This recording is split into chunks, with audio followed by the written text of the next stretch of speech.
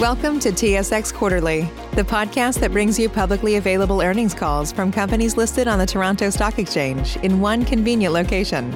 Gone are the days of looking through confusing websites. You'll find the important information right here. Enjoy the call.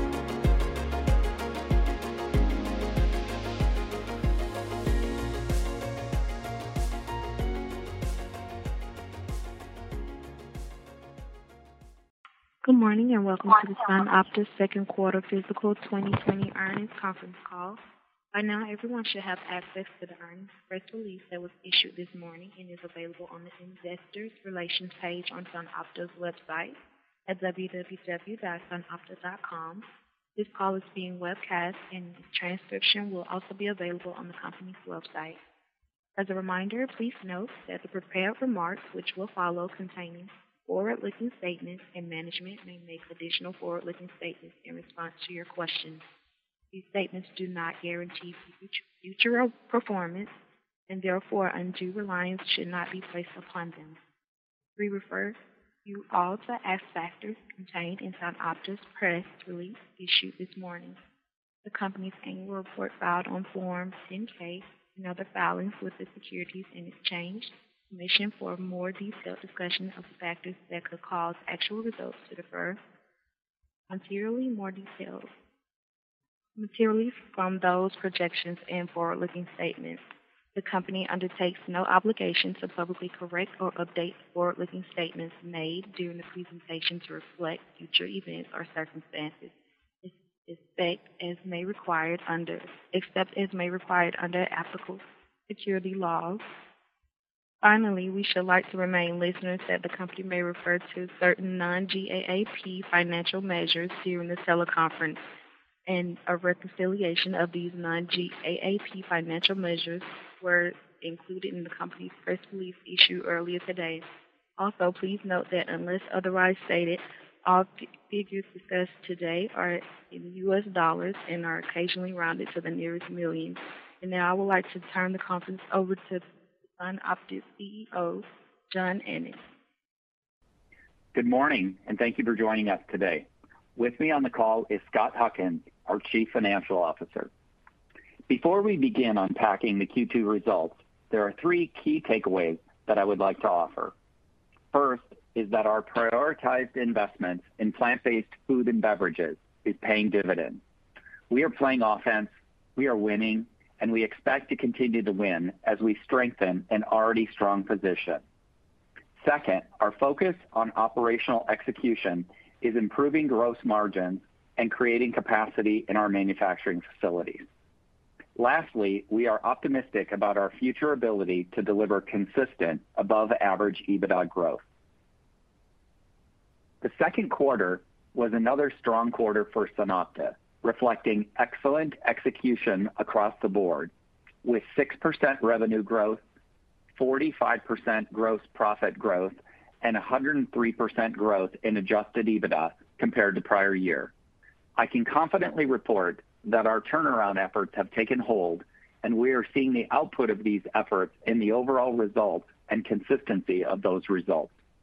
I am proud to say that for the third consecutive quarter, we doubled adjusted EBITDA on a year-over-year basis and generated 6.1% revenue growth despite the challenges related to COVID-19. Each of the three operating segments produced revenue growth in the second quarter, led by our plant-based business unit, which grew 9.6% on an adjusted basis. Additionally, we improved overall gross profit margin to 12.8% for a gain of 350 basis points. All three operating segments saw improvements in gross margin. Adjusted EBITDA increased to $20.5 million from $10.1 million in the prior year. Encouragingly, we also generated positive operating cash flow during the quarter, despite the seasonal investments in working capital that are typical in the second quarter. Now, before we go further, let me comment on COVID-19 and its impact on our business. Similar to nearly every business around the world, COVID-19 related issues and opportunities impacted much of our Q2 effort. Our manufacturing teams have done an amazing job keeping our production facilities operating, and we are incredibly proud that while we have had employees affected by COVID-19, there are no confirmed cases of community transmission at any of our locations. We have had some minor disruptions in our operations, but overall, we have managed this exceptionally well with employee safety being our top priority. While COVID-19 has created dramatic swings in individual customer orders, the aggregate impact on total revenue and total EBITDA was modestly negative. Scott will share a more detailed overview of the financial impact of COVID-19 in his section. We continue to make good progress with our capital projects, which are on time and on budget. These investments are principally focused in our plant-based BU and will further build on our strength in plant-based beverages. Our ruthless prioritization and focusing on our most promising and high return opportunities, while de-emphasizing lower margin, lower return on capital segments of our business, is positively impacting margins and cash flow. I am pleased with the progress against our core priorities within each of our business segments. The efforts are increasingly apparent in our financial results. Let me discuss each segment in greater detail. Our plant-based food and beverage business unit has been and will continue to be our top investment priority. This BU is composed of several product categories. The largest is our plant-based beverages with products such as soy, almond, and oat, plus our broth business. Second is ingredient extraction. It's an important emerging business where we convert plants into the concentrated bases for making plant-based food or beverages, such as oat milk. Lastly, the sunflower and roasted snacks business is also included in this segment. Our plant-based business unit is firing on all cylinders and once again exceeded our own internal forecast and is driving significant revenue and margin growth. Despite the impact of COVID-19, the diverse customer base we have built across the platform is demonstrating our ability to operate and drive strong financial performance in any environment.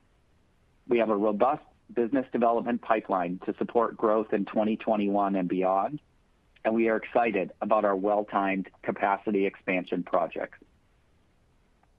During the second quarter, this segment delivered continued strong adjusted revenue growth of 9.6% and continued strong margin performance despite the negative impact of COVID-19 on food service related sales.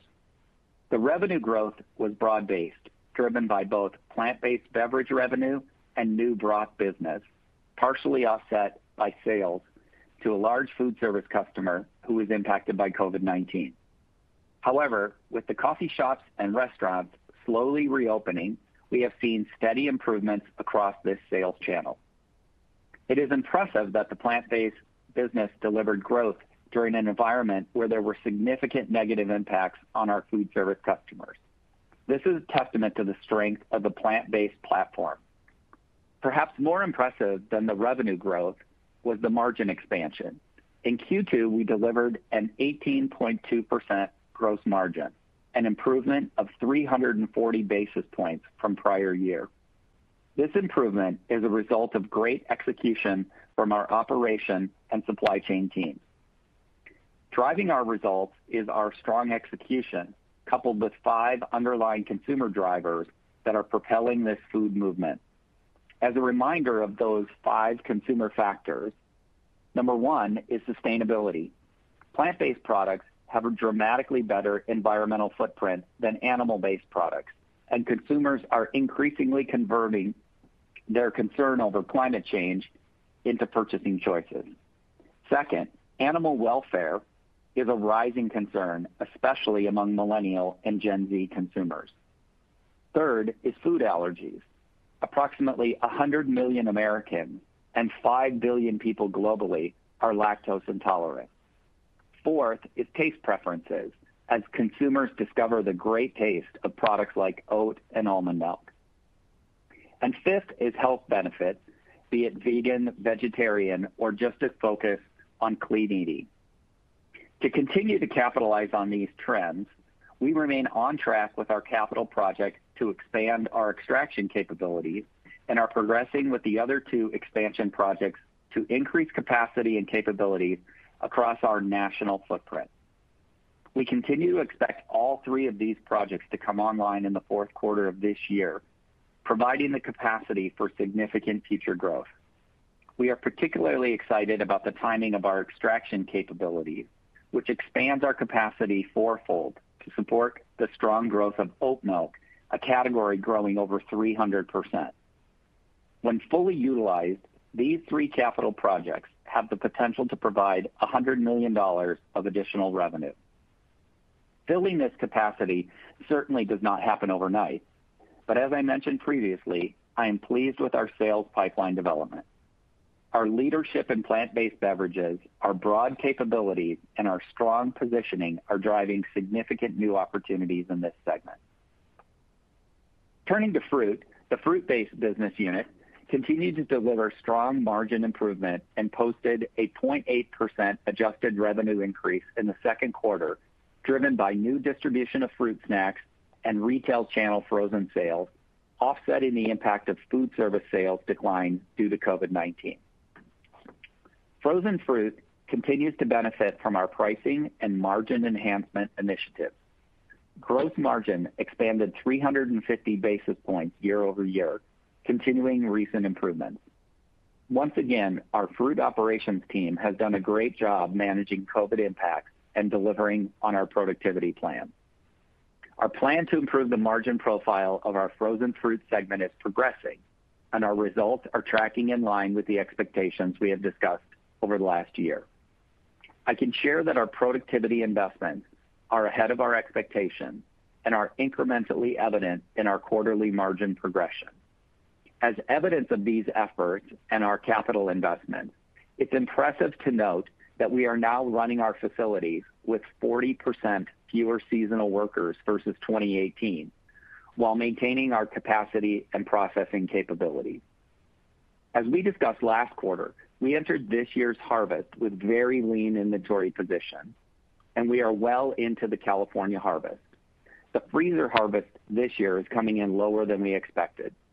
COVID-19 has produced a change in consumer purchasing patterns, and the retail demand for fresh strawberries is significantly higher than normal. This demand is incenting growers to keep harvesting for fresh versus switching over to freezer. Our estimate is that the season will come in 15 to 20% below historical norms. Strong fresh demand combined with last year's shortfall has had inflationary pressures on the prices we are paying for fruit. While the harvest is not what we had hoped for, the efforts we undertook in 2019 to reduce volatility and exposure to California have paid dividends. Our stepped-up grower relations efforts have enabled us to procure a much higher market share of the available fruit compared to what we were able to procure in 2019.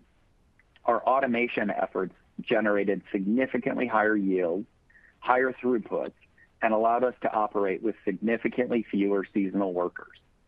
Our efforts to move customers to pass-through pricing is helping them and us, and we estimate roughly 30% of the business is now operating on this formula. Lastly, our efforts to build a supply network outside of California will also help us offset some of the California supply shortfall. We are confident in our long-term fruit optimization plan and continue to expect sequential improvements.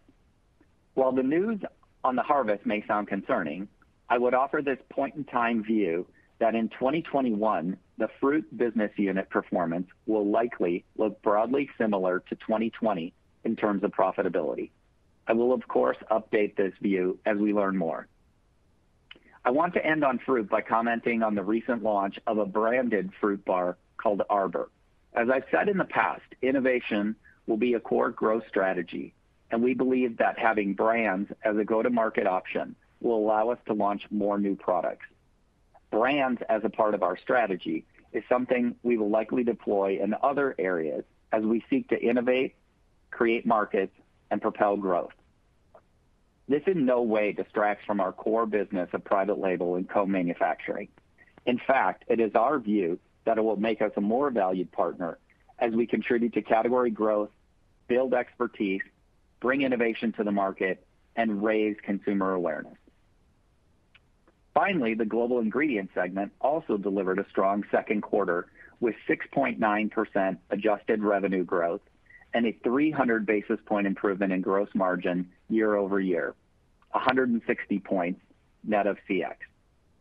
The growth and gross margin improvement were driven by both the Tradin Organic Ingredient business and our premium juice offerings. The margin improvement reflected increased pricing spreads, higher margin product mix, and manufacturing efficiencies. This, combined with a favorable commodity hedging result and higher sales pricing and lower bottling costs for premium juice products, drove margin improvement. I am pleased to say that we have made significant progress in our manufacturing facilities in our cocoa processing facility in Holland and our sunflower facility in Bulgaria.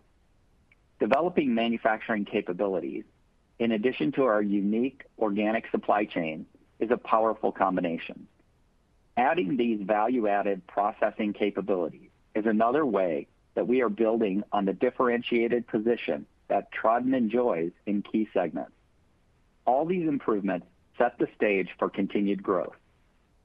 Our strategy to focus on margin and the return on capital profile of our ingredient segment is now well underway and contributing to the improvement in margins and returns. In conclusion, I'm very pleased with our second quarter performance across all three of our operating segments. Our focus and improved execution has driven the success of our turnaround efforts, which has transformed into an organization that has doubled EBITDA for 3 consecutive quarters. And candidly, I like our chances of making it 4 in a row. We believe the historical volatility in our quarter-to-quarter and year-to-year financial performance is behind us, and we are well positioned for both growth and further margin enhancement going forward. Compared to 18 months ago, we are executing at a much higher level and much more consistently. At the risk of being repetitive, I want to reiterate our bullishness on our plant-based food and beverage platform as the single most powerful driver of long-term growth. We are very confident with our strategy, our assets, and our segment positioning, and we are optimistic about our ability to drive growth and enhanced margins across each of our business platforms.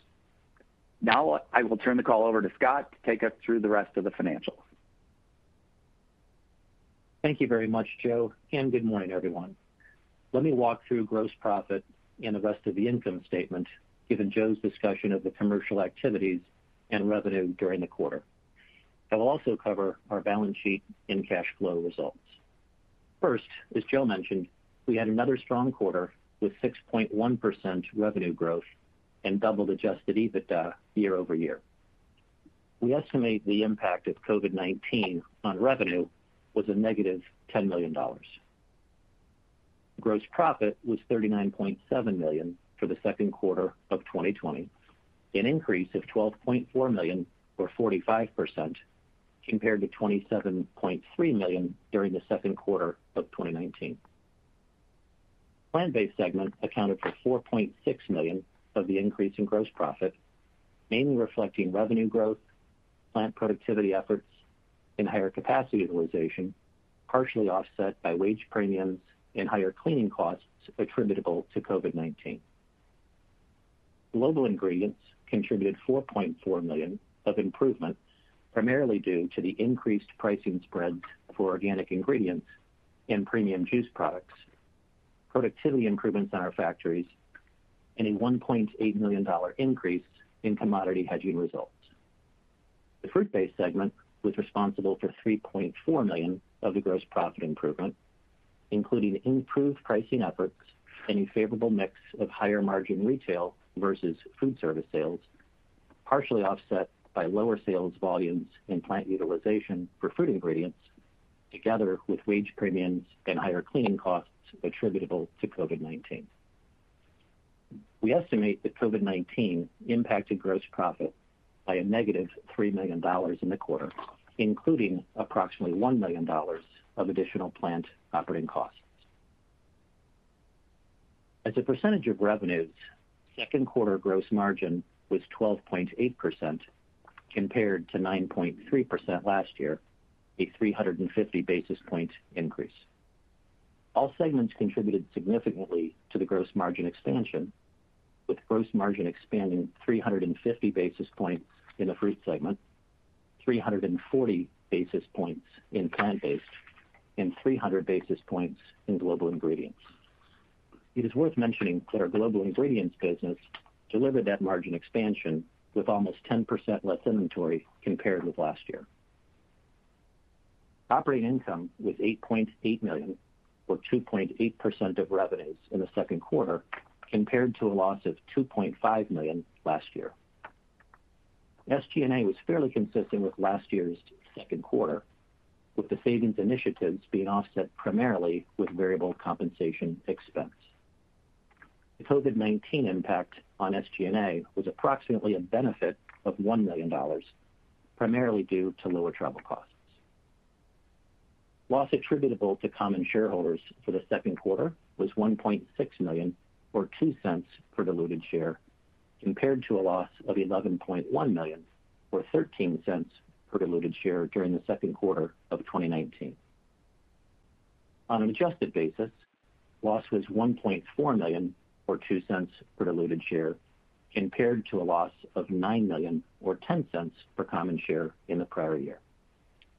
As Joe mentioned earlier, for the second quarter of 2020, adjusted EBITDA was $20.5 million, compared to $10.1 million in the prior year.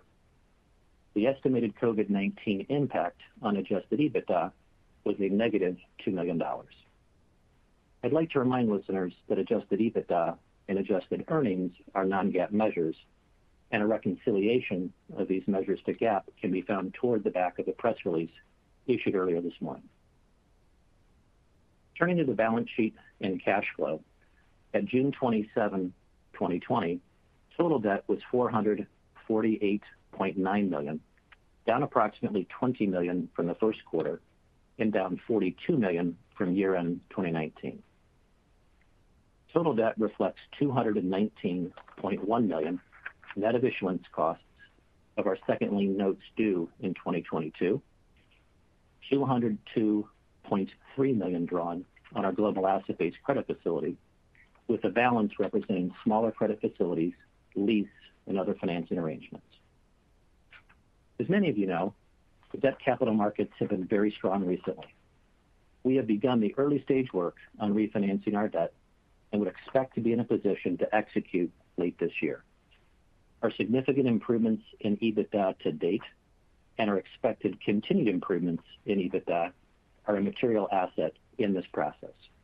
In summary, we are confident in our refinancing opportunities. As most of you know, we raised $60 million of preferred stock commitments. We funded $30 million of that in April, and we let the remainder lapse, not tendering notice by July 15, 2020. From a cash flow perspective, during the quarter, cash generated by operating activities was $2.7 million, compared to cash used of $31.7 million during the second quarter of 2019. The $34.4 million improvement reflects improved operating performance and continued working capital management. As a reminder, we generally see working capital investment increase during the second and third quarters based on seasonal inventory purchases, particularly in fruit. For the full year 2020, we continue to expect working capital to be relatively flat to 2019. Cash used in investing activities was $6.3 million, compared with $12.9 million in the second quarter of 2019. The decrease in capital investment primarily relates to last year's $3 million acquisition of Sanmark and the use of leasing arrangements to support certain major capital projects.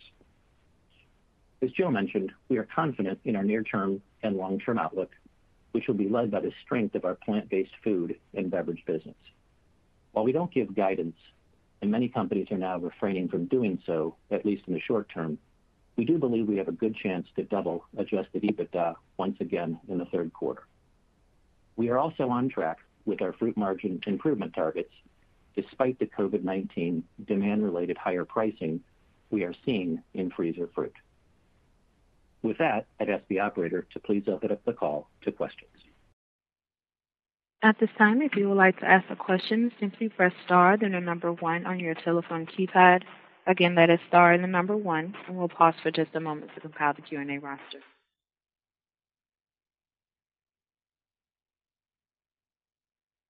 Okay, we have a question from Brian Holland, D.A. Davidson and Company. Thanks. Excuse me. Good morning, gentlemen. First question, I guess on the strawberry side there and some of the dynamics that you broke down in the harvest, you've obviously made considerable investments in automation and productivity, as you said, will help preserve some of the margin stability there. What do the pricing dynamics look like going forward? Will you need to take more pricing? How do you feel as far as being comfortable with doing so? I know you did that in 4Q. If you could just help us understand what that landscape looks like. Good morning. So we are definitely in conversations with customers where we have the ability to adjust pricing, and we'll be looking to make those adjustments where we can, throughout the third and fourth quarter and into 2021. Great, thanks. And then just curious, the plant-based revenue came in well ahead of what I was forecasting. Maybe I was too conservative on the food service pressures, or maybe just the retail demand was that much stronger. Can you provide any sort of sense of what the growth looked like on the retail side of the business for plant-based beverages versus what you saw as far as headwinds on the food service side?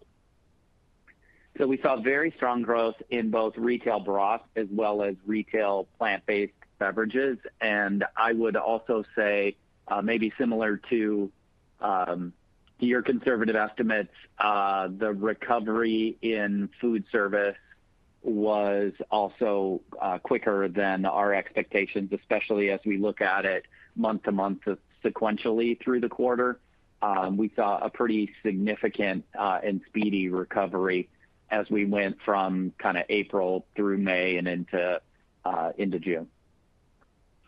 Great, thanks. And then, last one from me, and I'll pass it on. But you talked a lot about barriers to entry within plant-based beverages. I think you talked about I quantified it at $100 million, I believe, in revenue capacity. You can clarify if I'm wrong about that. But barriers to entry, you've talked about them being high, capital, knowledge intensive, et cetera.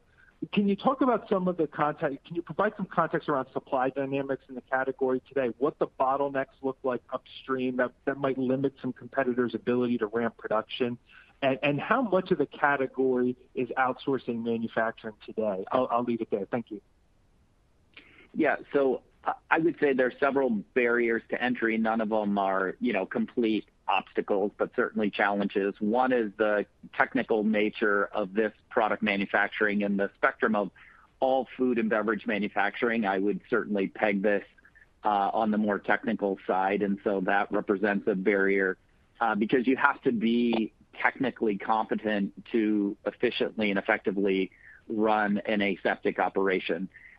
Second is much of the capital associated with this platform is long lead items, so it's not something you can just pick up off the shelf and drop into a manufacturing facility. You're talking 12 plus months in order to order capital, get it installed, and get it operating, as you saw from our projects. And so those are kind of two fundamental, sort of long-term, not necessarily barriers to entry, but just obstacles for a quick resolution of the supply and demand imbalance that we see. Relative to your question about what percentage of people outsource or use co-manufacturing, I'm not quite sure I can answer that question, because we don't have visibility into every single competitor in the marketplace and whether they're self-manufacturing or using a third-party co-packer. It's a good question. Yeah, fair enough. Appreciate the color. Best of luck, gentlemen. Thank you. Okay, next question comes from John Anderson with William Blair. Good morning, everybody. Morning, John. I wanted to start by asking a question around fruit. You mentioned that the margin optimization program is on track, and it seems impressive that given some of the availability and pricing dynamic this year, that you're able to deliver the kind of margin improvement that you were hoping for. As we look to the balance of the year, I think that the original communication was that fruit margins could get back towards a 10% level. I think I may be wrong on that. Correct me if I'm wrong, but are we moving? Are we still on track towards, say, exiting the year at about 10% gross margin rate? In fruit. You are correct. That is what we have communicated, and you're also correct that we remain in the view that we can exit the year, near that double-digit mark. Okay, and then follow on that. I think Joe, you might have mentioned that you made a comment that 2021 margins in fruit may look like margins in 2020. I guess I just wanted to get some clarification on that, because I would assume with the sequential progression you've seen in 2020 in fruit and maybe a more normal year next year, that profit would be up in that business in 2021, not necessarily flat to 2020. Yeah, so a couple comments, and I think Scott can add some color as well. The first piece is, we're not going to try to forecast what the crop is going to look like in 2021. We can only comment on, call it, what's in our purview in front of us, and so we feel, not necessarily gross margin percentage. What I said was overall profitability. So think of that as a dollar component. And really what we're trying to suggest there, John, is that while the crop is not coming in as we would expect, that we shouldn't expect a material erosion in the profitability of our fruit business. Obviously, to talk about margin or margin percentage, we would need to know where revenue is coming, and that's an evolving piece as we work with customers on pricing. But certainly, want to send the clear signal that while the harvest isn't where we would want it to be, that we have the situation under control. Okay, Scott, anything to add? Yeah. Hey, John. I'd say Joe hit the themes correctly. I think that the point is between our productivity improvements in the segment, we're benefiting from the comparatively weak pace, so it's down 15 to 20% year over year. You'll recall we do have a fairly good-sized processing facility in Mexico. And then 3, Joe commented on our ability to pass through some of the increased price. We think that keeps us largely on track for the second half of 20. But much like a year ago, we'll have a little bit of probably a very similar kind of negative carry into the first half of 2021. Therefore, leaving us probably flat-ish in terms of profit for 2021. Okay, but impressive that we're making the significant progress we're making this year in margins, despite not getting a lot of help from the harvest itself. Shifting gears to the plant-based food and beverage business,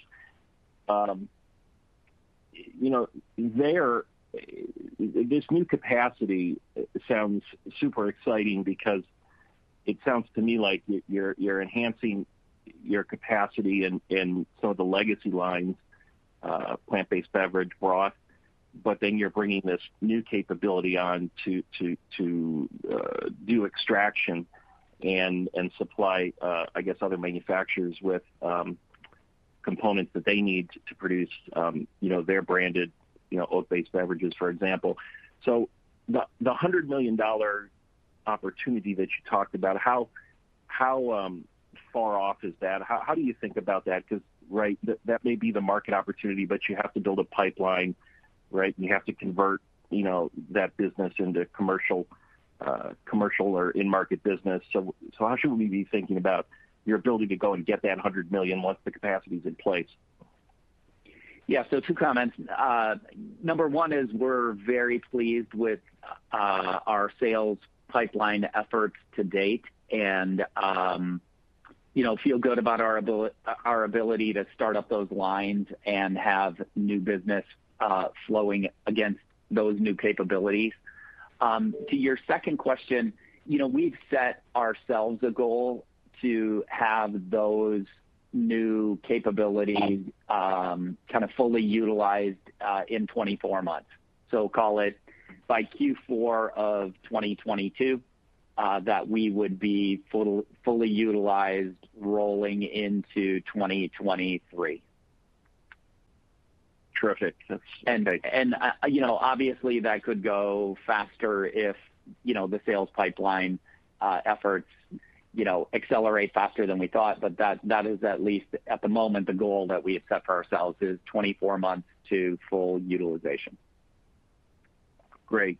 And then you've had terrific performance year to date in the global ingredient business, particularly the margin improvement you've seen there. Is that a function of just better, operating the Crown of Holland plant, more effectively, efficiently? Are there other, one or two other things maybe that you could shed some light on that's leading to some of that powerful margin expansion in that segment? There's a couple things. Our juice business is operating very efficiently. We're seeing strong demand, and that demand and revenue is flowing through into gross margin. So the premium juice business, we talked a lot about our efforts to prioritize businesses where we've got supply chain advantage and or pricing advantage, and so there's a bit of a mix shift if you think about that. Is definitely helping us. And then the third piece is certainly the output and efficiency of our manufacturing plants within the global ingredients business is helping us lift gross margin. The last one for me, it sounds like later this year, let's assume, you have a strong third quarter. It sounds like you think you can double EBITDA again in the third quarter. You have, a TTM EBITDA level, which is significantly higher than, the prior, trailing 12 months, puts you in a better position to, address the balance sheet. What is your goal to, as you think about what you're likely to be able to accomplish, is it extend maturities at comparable, pricing or interest rates, or is it, better pricing terms? I'm just trying to get a sense of what you hope to accomplish there. Yeah, John, I guess it's a couple of things. So you hit the nail on the head. I mean, perspective, we entered 2020, call it 10 times levered, through 2Q, low sixes. So obviously that's what I was getting at in my earlier comments about, that's a formidable asset. And so as we continue to lift EBITDA, that equation, continues to improve. So I think, job one is, if you think through the two debt instruments, the ABL matures in March of 22. So that's the first one up. And then the second lien notes mature in October of 2022. So I think first priority really is working on maturities. Capital markets are obviously fluid, so it's hard to call, an exact interest rate sitting here, in August. But I think I'd be focused in priority order on maturity extension, and hopefully with a relatively cohesive set of capital market conditions, our improved performance will give us at least a chance to mitigate some of the existing interest rate levels. Great. Thanks, and congratulations on another strong quarter. Thank you, John. Okay, next question comes from Mark Smith from Lake Street Capital. me. Just wanted to see, you guys quantified a fair amount of the COVID impact. I just want to run through those and make sure that we have those numbers right. Was that a $10 million negative impact on revenue, $3 million negative gross profit, and $2 million negative on EBITDA? And if so, maybe just walk through a little bit of how much of that is spending on, taking care of employees, working on safety measures, versus how much is kind of outside of your control. Yeah. So first of all, good morning. Your numbers are correct, and I think in my comments I said we had about $3 million of gross profit headwind, of which approximately $1 million was, call it, premium pay and spend in plants, and then $1 million of SG&A benefit, primarily lower travel costs, resulting in that net negative $2 million of EBITDA. Okay, perfect. And then just looking at the increased capacity in plant-based business, we talked about kind of long-term, when that's more fully utilized. Can you talk more kind of short-term when we start to see those incremental ramps and benefit? As we expect a strong fourth quarter, our broth business continues to accelerate. Plant-based continues to, post very strong results. So with the added capacity, we would certainly expect to have a very strong fourth quarter across the plant-based food and beverage platform. I think we'd probably be in a much better position to comment on that at the end of next quarter when, you're closer to a sales pipeline. We're in discussions with customers, but don't have a specific kind of number or framed out outlook that we could share with you at this point, just given the fluidity of capacity coming online and customer contracts under negotiation, et cetera. But again, we are pleased with our sales pipeline efforts to date. Okay, that's fair. And then the last one for me, can you just talk a little bit about maybe the margin profile as you look at this new Arbor Bar business versus kind of your historical bar business building for others? Yeah, so this is, part and parcel to our overall fruit snacks platform. We again, in that category, we think there's significant opportunity to drive innovation. This product is pretty unique in that it's organic and has 0 grams of added sugar, which if you're a consumer of that category at all, you would recognize how unique that attribute is. So we're incredibly proud of the product that we've built. Just in terms of margin profile, we would obviously see that from a kind of mid to long-term standpoint being margin accretive to the overall fruit snacks platform. Okay, great. Thank you. Okay, and there are no more questions at this time.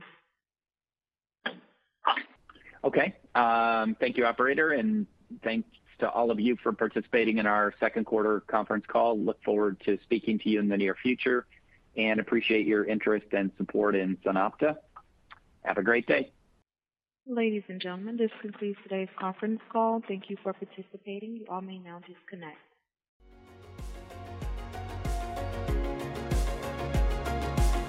Thank you for listening to TSX Quarterly. If you enjoyed the cast, remember to leave a good rating. And remember, for any additional inquiries, please consult the company's investor relations section on their website.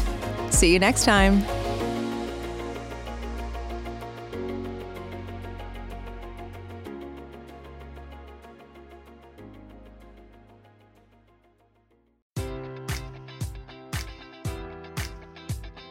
Enjoy all your favorite sports like never before at BetMGM. Sign up using code Buckeye and receive up to $1,500 back in bonus bets if you don't win your first bet. When you register with BetMGM, you'll get instant access to a variety of parlay selection features, live betting options, and the best daily promotions in the business. And with BetMGM at your fingertips, every play and every game matters more than ever. Place your money line, prop, or parlay bets with the king of sportsbooks today. Sign up using code Buckeye and receive up to $1,500 back in bonus bets if you don't win your first bet.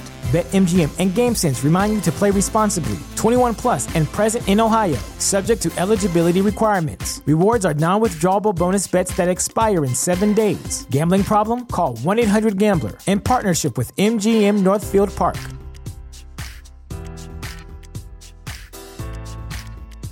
Sick of being upsold at gyms? My guy, you're currently a base member? For $90 more, I can upgrade you to our Shred membership. For $130 more, you'll be a Swole member. And for just $300 more, you'll reach Sweat Platinum. At Planet Fitness, you'll get energy without the upsell. Never pushy, always free fitness training and equipment for every workout. It's fitness that fits your budget. Join Planet Fitness for just $1 down and $10 a month. Cancel anytime. Deal ends Friday, May 10th. See Home Club for details.